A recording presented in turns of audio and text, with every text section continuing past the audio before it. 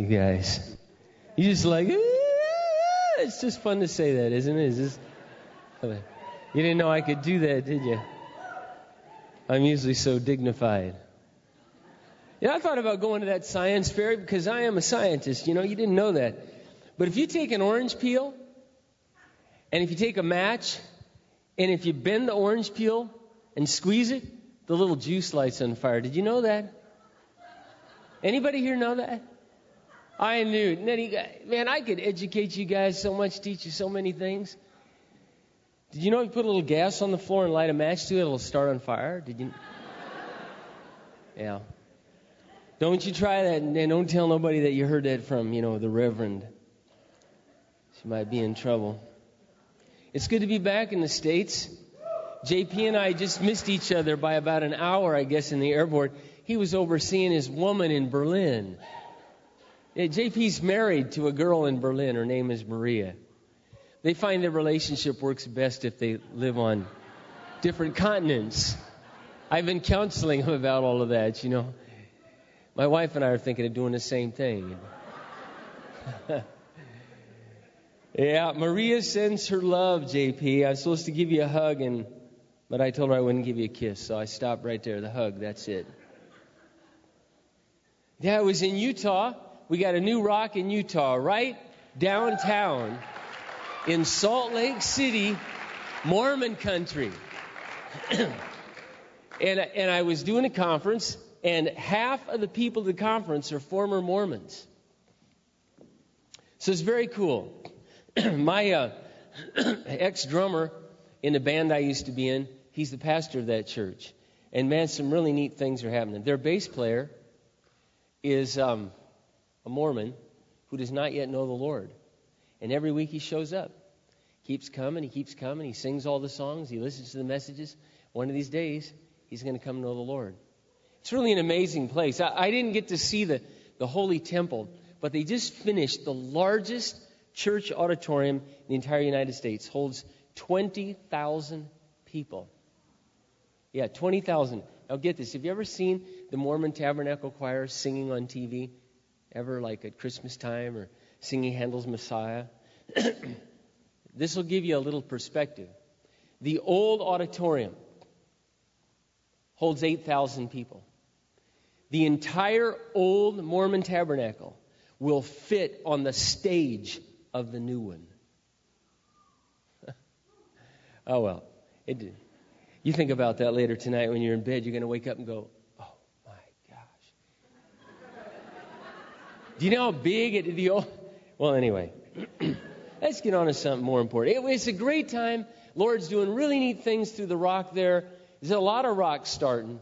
And it's just really cool to see what God is doing.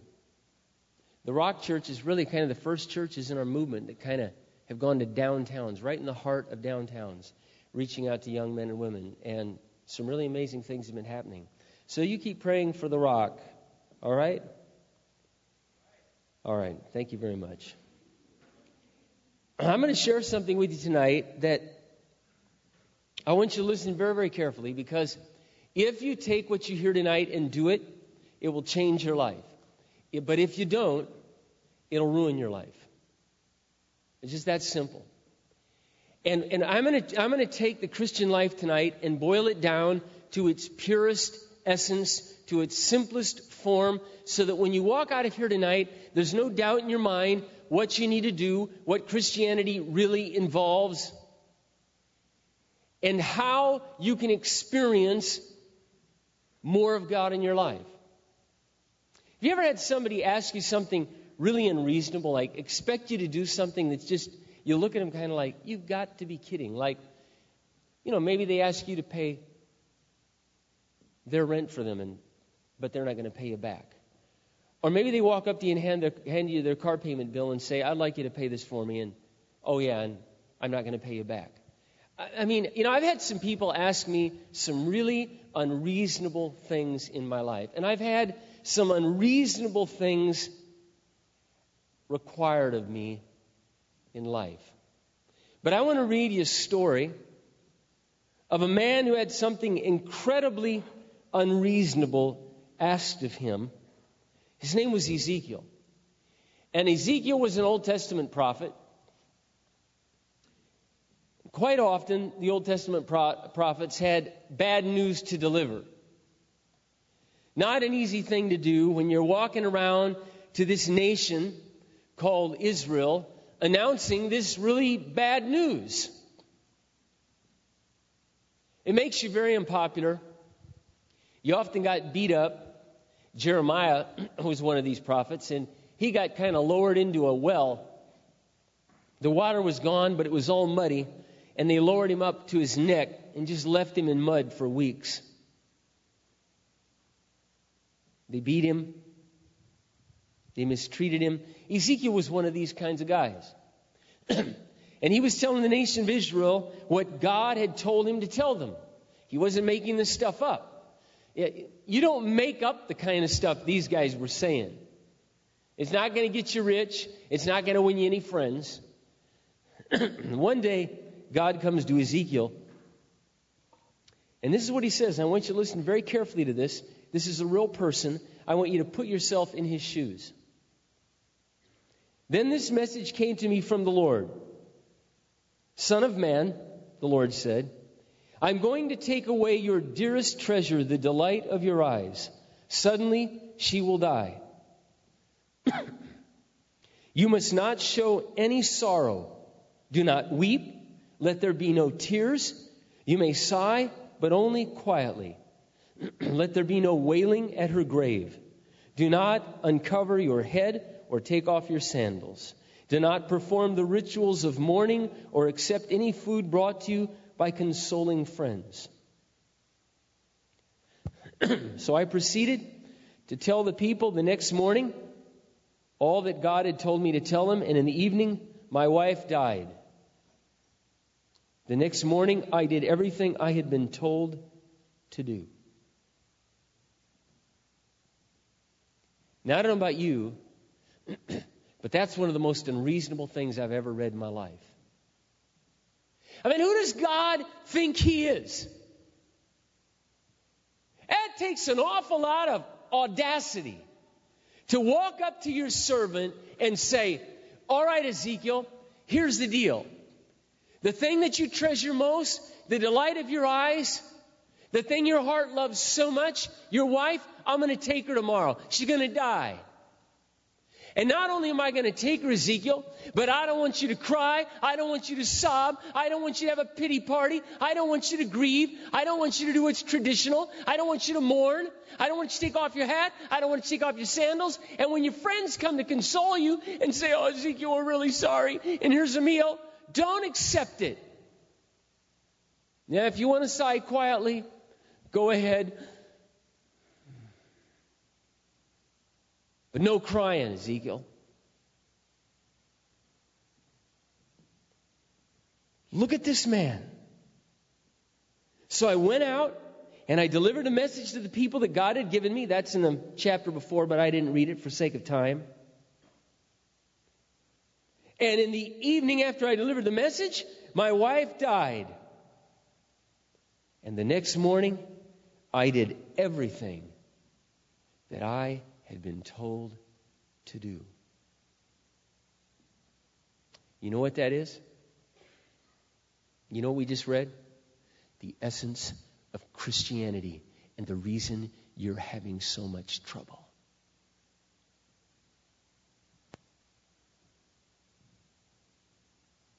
The reason that you're having so much trouble is you think you have a right to disobey. The reason you have so much trouble is that you listen to your feelings. The reason that you have so much trouble with this thing called Christianity, actually with this thing called life, is because you refuse to submit to the unreasonable requests and demands of God. Forgive those who hurt you. Screw you, God. I am not going to forgive those who hurt me till they make amends. Pray for those who do wrong. If they smite you on your left cheek, turn to them the other cheek. You got to be kidding, God. I'm not going to do that. Husbands, lay down your life for your wife. I'm not going to do that. until she does something for me.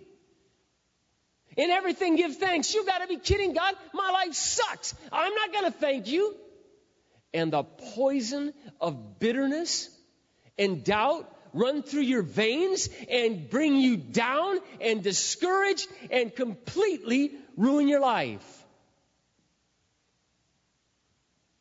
Because you don't do what you've been told.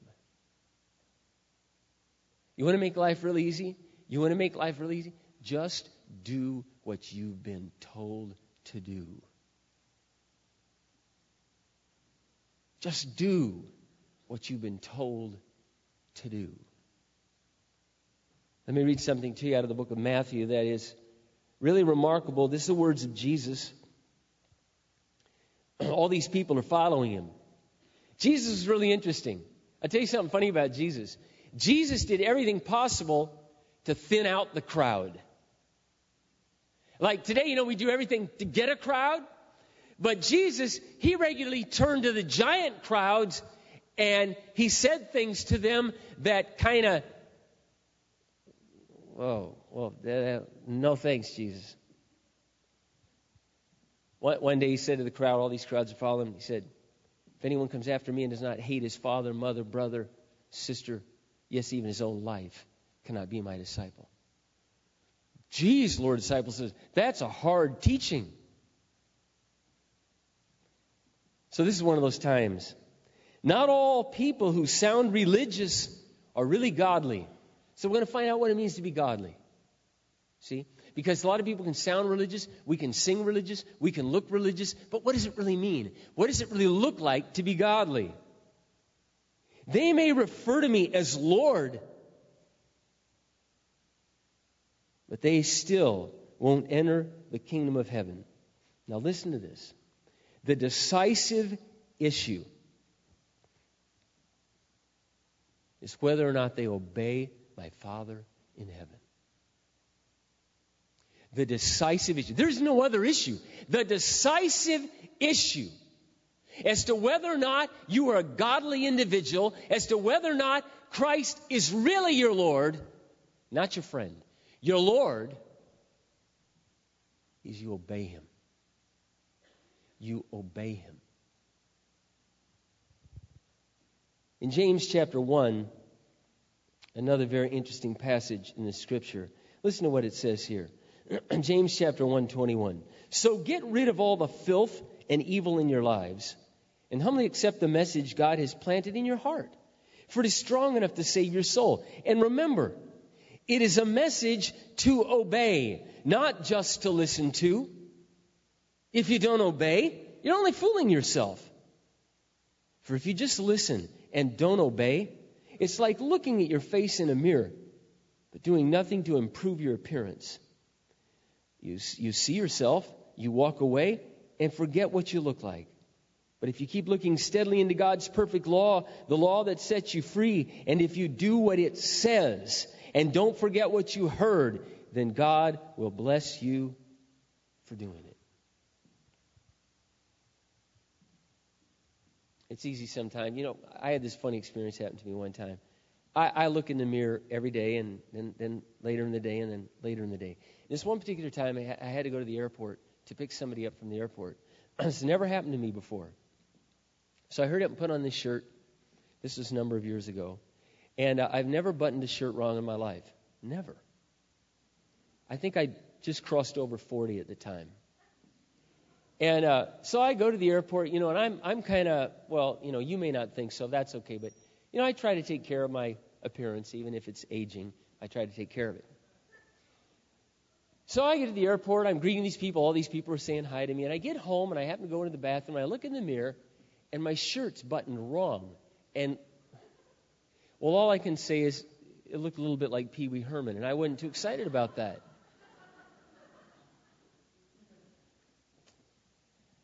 The Word of God is a mirror to our life.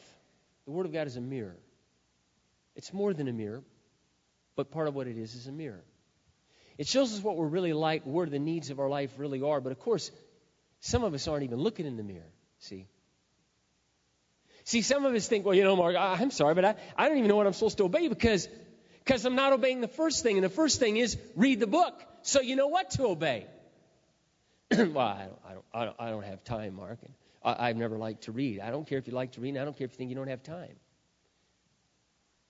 Wednesday was a 22-hour day for me. Yesterday I was up at 4 a.m. Today I was up at 4 a.m. There's time. There's always time for what really matters. There's time. There's time.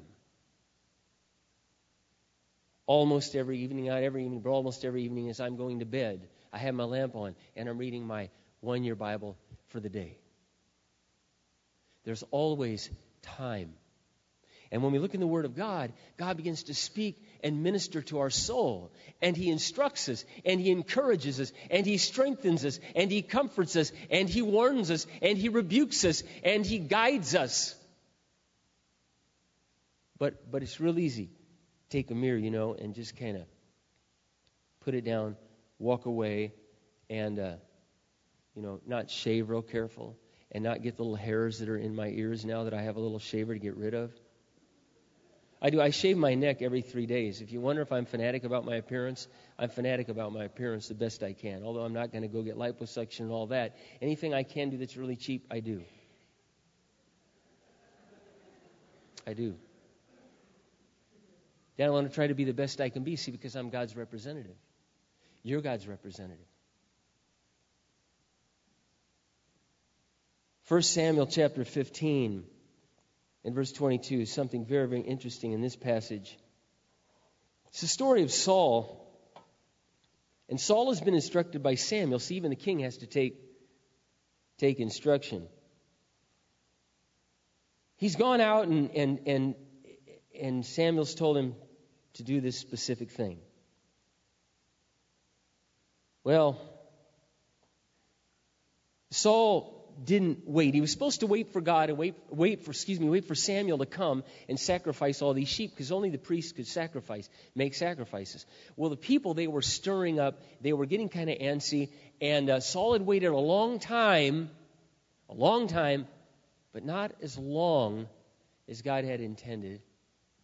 And Saul was the kind of guy that feared people. He was always worried about what other people thought, and he got kind of nervous, and so he just started sacrificing sheep himself. Samuel comes up and he says, Saul, what is more pleasing to the Lord, your burnt offerings and sacrifices, or your obedience to His voice? Obedience is far better than the sacrifices you make. Listening to Him is much better than offering the fat of rams. Rebellion is as bad as the sin of witchcraft, and stubbornness is as bad as worshiping idols. So because you have rejected the word of the Lord, He has rejected you from being king. God, you got to be kidding, man. Saul's heart was right.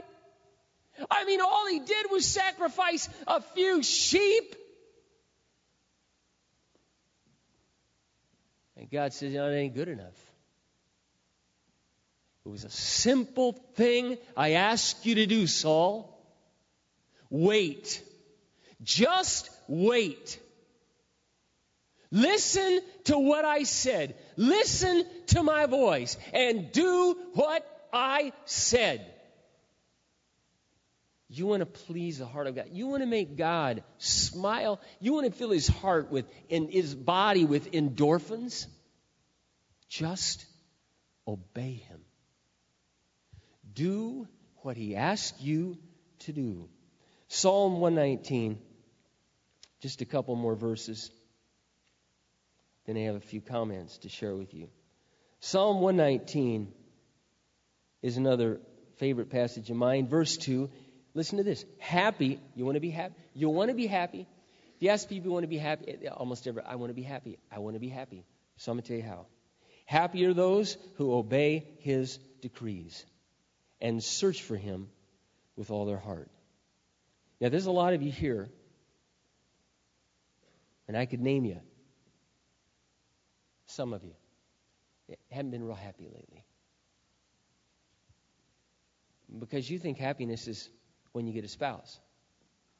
You think happiness is when you finally get more money. You think happiness is when everything in life is going to start going your way. But you're wrong. And so some of you here, you've really been sad, and you've really been down, and you've really been discouraged, and some of you have just been downright distraught. We change all that tonight. You could begin changing that tonight. You won't immediately feel happy, but you'll begin to feel a sense of deeper satisfaction. Two things. Start obeying what you know you should be, and start thanking God for what He's allowed in your life. Start thanking Him for what He's allowed in your life. And then go after God with all your heart, instead of these other things. You know, it's mind-blowing, isn't it, to think for a moment that, none of us in this room tonight would think, I'm going to go out and be a devil worshiper. Yeah, I think I'll go home tonight and worship Lucifer.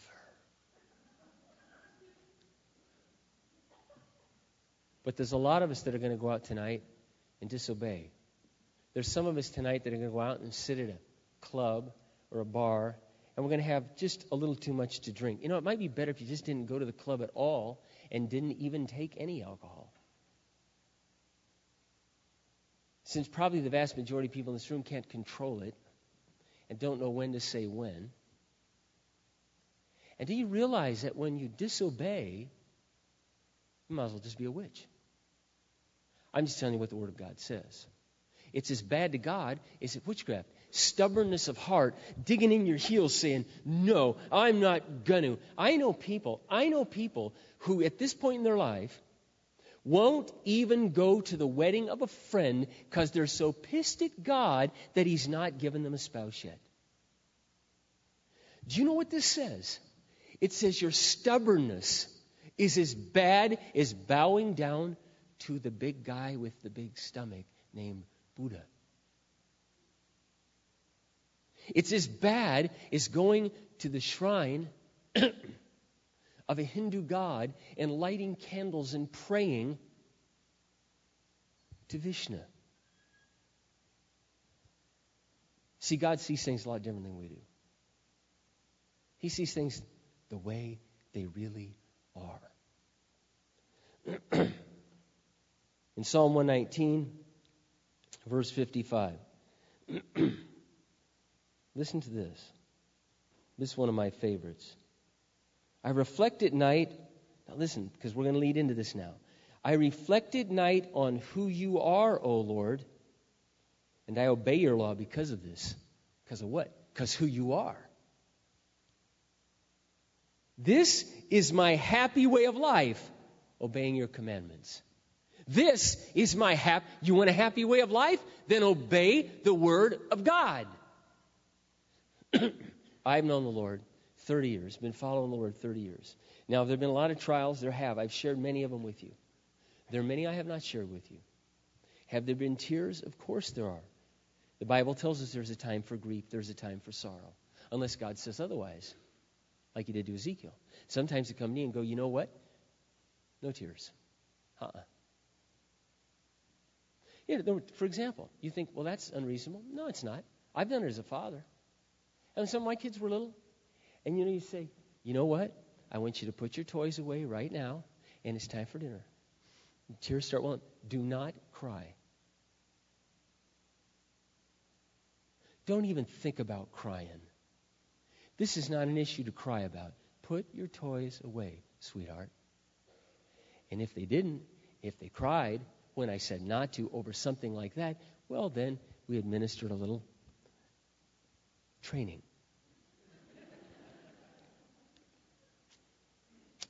You know why?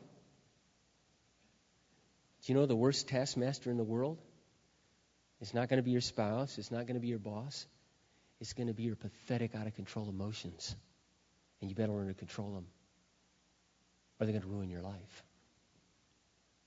They're going to ruin your life. The worst Pharaoh you will ever have is your own flesh. And the most important medicine and best medicine for the flesh is obedience to God.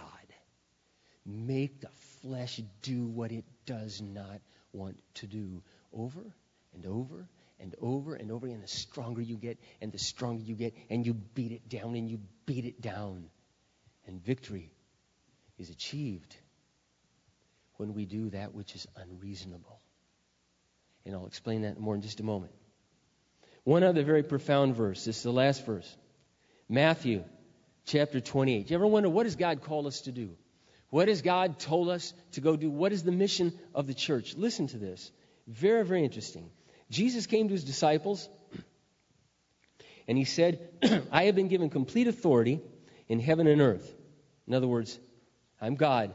I have authority in heaven, all of it, and I have authority in earth. There is no other place. Heaven and earth. That's everything. I'm the king. I'm the ruler. Therefore, go and make disciples of all the nations, baptizing them in the name of the Father, the Son, and the Holy Spirit. Now listen, teach these new disciples to obey all the commands I've given you.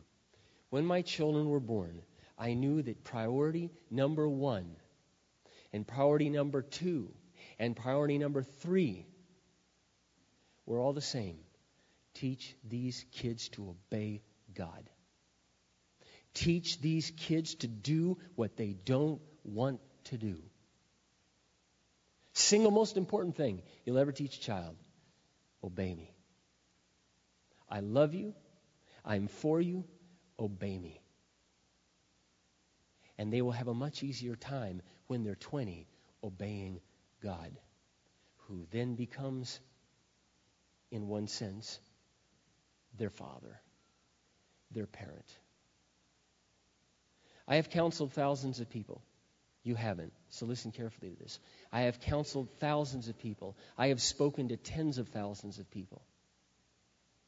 And all the problems that I see, inside and out, all come down to disobedience. Disobedience in their faith, in what they believe, disobedience in attitudes, disobedience in perspective, disobedience in habits, disobedience in actions. It comes down to those who are doing well because they're obeying God, and those who are struggling often and most of the time because they're disobeying God. I want you to think about this for just a moment. Jesus is our brother, right? The Bible tells us that. He's not ashamed to call us his brother. Jesus is our friend. The Bible tells us that. Jesus is our advocate. The Bible tells us that in 1 John. Jesus is the Savior of the world. He's our Savior. The Bible clearly tells us that. Jesus is our companion. Jesus is our comforter. Jesus is our counselor. But above all of these things, He is your Lord, Master, and Commander. It is not our friend Jesus Christ. It is not Comforter Jesus Christ. It is the Lord Jesus Christ. Changes everything. The single most important decision I ever made in my life was not when I came to know Christ. It was when I gave Him lordship of my life. And at 19 years of age, I bowed the knee of my heart and I swore my allegiance to Him and said, for the rest of my life, to the best of my ability, I have fallen on my face. I'm not saying we don't fall on our face, but I got back up with the same intention to do exactly what you ask of me to do, no matter how unreasonable it seems. You see, God's requests in the Bible, listen really carefully to this, will often seem unreasonable to you, but they are never unfair, they are never unwise, and they are never unloving. But they will often seem very unreasonable to you. Never forget who we're dealing with. Jesus isn't some, hey, Jesus, He's my buddy. He is your friend. He is your Savior. He is your companion. He is the one who loves you more than all others love you.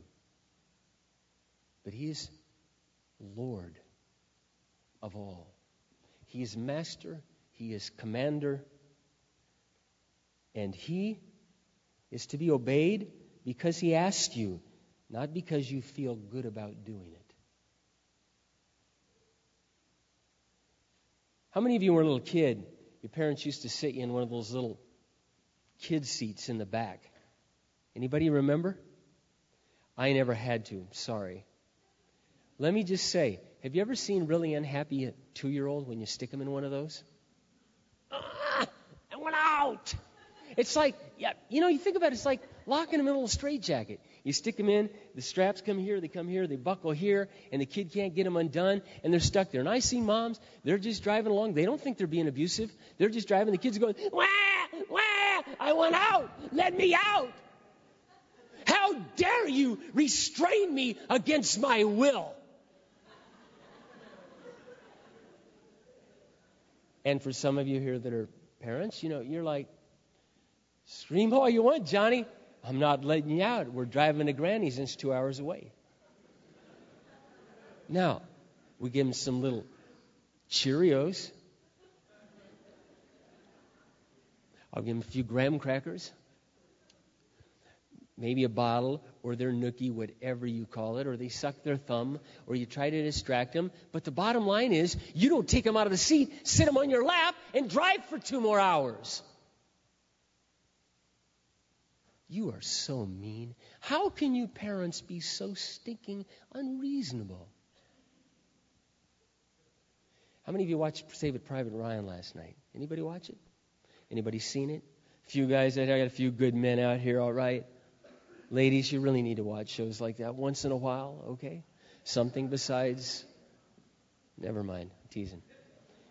How many of you remember Glory with Matthew Broderick and Denzel Washington? Remember Glory? All right, now think about this for a moment. Listen really carefully. Victory in battle, and your life is a battle. The devil hates your guts. The flesh hates your guts. And you're in a war every day. So now listen very carefully to this. Victory can only be achieved when the unreasonable is done.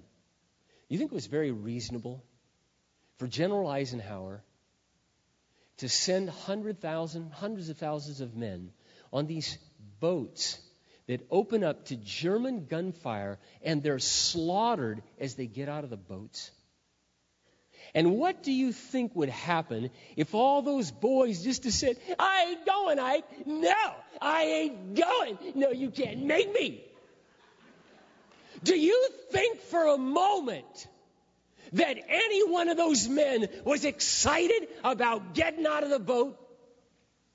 Do you think for a moment in Glory, when Matthew Broderick leads the charge up the hill and those guns are shooting down and they're all mowed down, you think anybody was like, yeah, man, I can't wait to get blown up?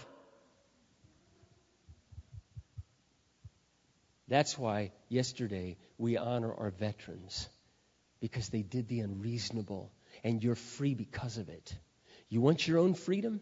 You want your own freedom? Then you're going to have to fight for it. You know what you have to do to fight for it? You have to obey God. You're going to have to force this miserable, pathetic body that we're stuck in, this flesh, beat it and make it do what it does not want to do.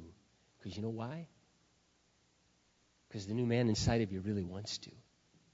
The new person in you really wants to honor God, really wants to obey God. And the Holy Spirit that lives inside of you gives you the power to do it if only you choose to will it so. But God will not override your will. Generals will. They'll court-martial you. You don't do what you're told in battle. You turn tail and run. You can be shot as a deserter. And I want you to think about that next time you watch Private Ryan. Next time you think about our men and women who are fighting in Iraq. This ain't no football game. This is life. This is life. And life is a great struggle. And the way out of that struggle is to obey God. The way to overcome victory will be achieved by doing the unreasonable. And as you read your Bible, as I have over the years, I've read it now, it would be safe to say, a lot of times. I was going to say hundreds, but since I've never counted, I better not say that. I'm sure it's been at least 100. And I meditated on portions of the Bible thousands of times. Trust and obey, for there's no other way to be happy in Jesus. That's what the Bible says. Trust and obey. You're not going to get all the answers. You're not going to know all the reasons why. You see, it's just like going to battle. That's why I admire men. I feel a comradeship with men who have been in battle. I feel a comradeship with men and pastors, friends of mine around the nation who are doing really hard stuff, who are having to really suck it up, who are disciplining their life. I feel a comradeship with men and women in this room who are choosing to do what they don't feel like doing, who are obeying God, who are thanking God for their singleness, thanking God for their trials, thanking God for their difficulties. Though they may be difficult, they may be wearisome, they may cause us pain. But they show up week after week after week after week with a smile by faith, with an attitude that says, though he slay me, yet I will trust him. While I was in Germany, I had the chance to read 3 books. One of the books I read was written by a woman named Elizabeth Elliot. Elizabeth Elliot is a hero of mine. Her husband was Jim Elliot. He was murdered the year I was born. Elizabeth and her husband, Jim, were missionaries in Ecuador to a tribal group of Indians. They lived in a hut with no walls, no running water, no electricity. And they had just given birth to a brand new baby girl. No mosquito nets, no mosquito repellent. They were translating the Bible into this tribe's language, though this tribe didn't have a language. So the first thing they had to do was figure out the language, learn it themselves, and then figure out a written form of that language, and then teach them to read that form, and then translate the Bible into that form. While they were reaching out to these Indians, her husband Jim and a few of his other missionary friends were trying to reach a tribe of cannibals no one had ever been to, called the Auca Indians. And they would fly their plane over one of those little biplane things that land on the water. And they'd fly it low, and they'd drop stuff down. First, nothing happened. They did this for weeks, for months. And finally, the Indians began to pick the stuff up. And one day, they were waving at them, so they waved back. And then one day, they flew over low. There was water near there. It was kind of a sand beach, and they kind of waved them down. They came down, and as all 5 men got out of the plane, all the tribesmen attacked them and stabbed them 16, 17, 20 times with spears. Killed them. Elizabeth Elliot was left on that very day. Her husband was murdered. She didn't come home to family. She didn't throw in the towel, because the Lord God told her, Elizabeth, stay here and finish the job. And alone with her brand new baby in a hut with no walls and no mosquito net and no mosquito repellent, she spent the next 2 years of her life translating this unknown language into a Bible and beginning to lead some of them to Christ. She eventually reached the very Indians that killed her husband and led 4 of those men to Christ. And every night they would sleep on her porch and guard her life.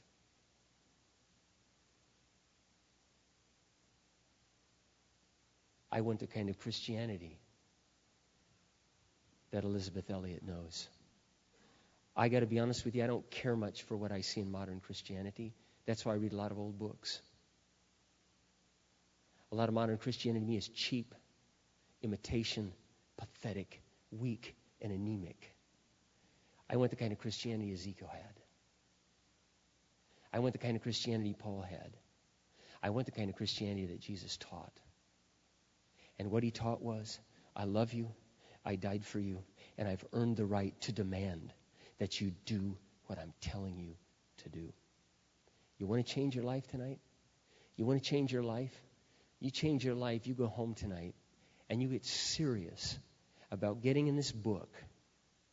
Getting in this book and start doing what God asks you to do. You want to know where to begin? Begin in the New Testament. Matthew, Mark, Luke, John, Acts, Romans, 1st, 2nd Corinthians. Read the New Testament. Get a journal. Get a ruler. Get a pencil. Get a highlighter. Highlight these verses that start. They're going to happen. It'll happen. They'll jump off the page. They won't all. Because some of you are just beginning. And they'll start to jump off the page. And then say, Lord, how do I do that? I'm going to do that today. It might be related to an old boyfriend that you need to forgive. Or to parents. Or maybe you were a pathetic child and you know that you need to make amends. And you've never acknowledged to your parents the hell that you put them through. You've always blamed them. Oh, they were dysfunctional. They did this, they did that. Well, I got a feeling you were no angel to deal with. Maybe it's time we write them a letter. You pick up the phone. You go see them and you say, Mom and Dad, I've been doing some reflecting. And I began to realize how difficult as a teenager I made your life. Choices that I made that broke your heart. And I came here to ask your forgiveness. Man, I'm telling you, Christian, listen to me. 30 years of my life, I've been trying this. I've been living this. And it's an awesome life. There is no greater way to live than living in humble obedience to God. But if you don't, I'm telling you, if you don't, you are currently contributing to the ruination of your life. Let's pray. Father, we thank you tonight for the Word of God. We thank you that it is a lamp unto our feet and a light to our path.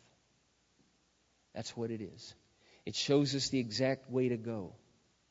It brings joy to our heart. It revives our spirit. There are so many spirits here tonight, Lord. So many young men and women I know are struggling with being discouraged, with being dismayed.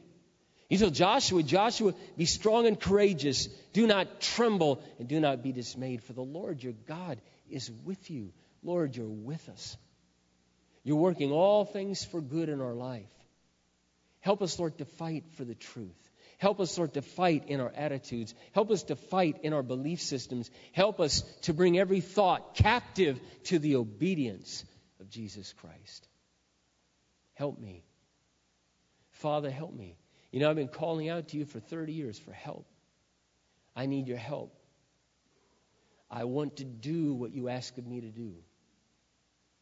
I want to submit to what you ask me to submit to. I want to yield to what you ask me to yield to. I want to accept what you ask me to accept. I want to embrace that which you ask me to embrace. Though it pierce my own heart, pierce my hand, pierce my body, and it bleeds. Father, I want you to know you're the best thing that ever happened to me. You're the best thing that ever happened to any of us. And we love you. And you said, if you love me, then obey me. That's how I know, Jesus, you said. That's how I know you really love me. You obey me. I pray, Lord, you'd give grace to my young friends here tonight.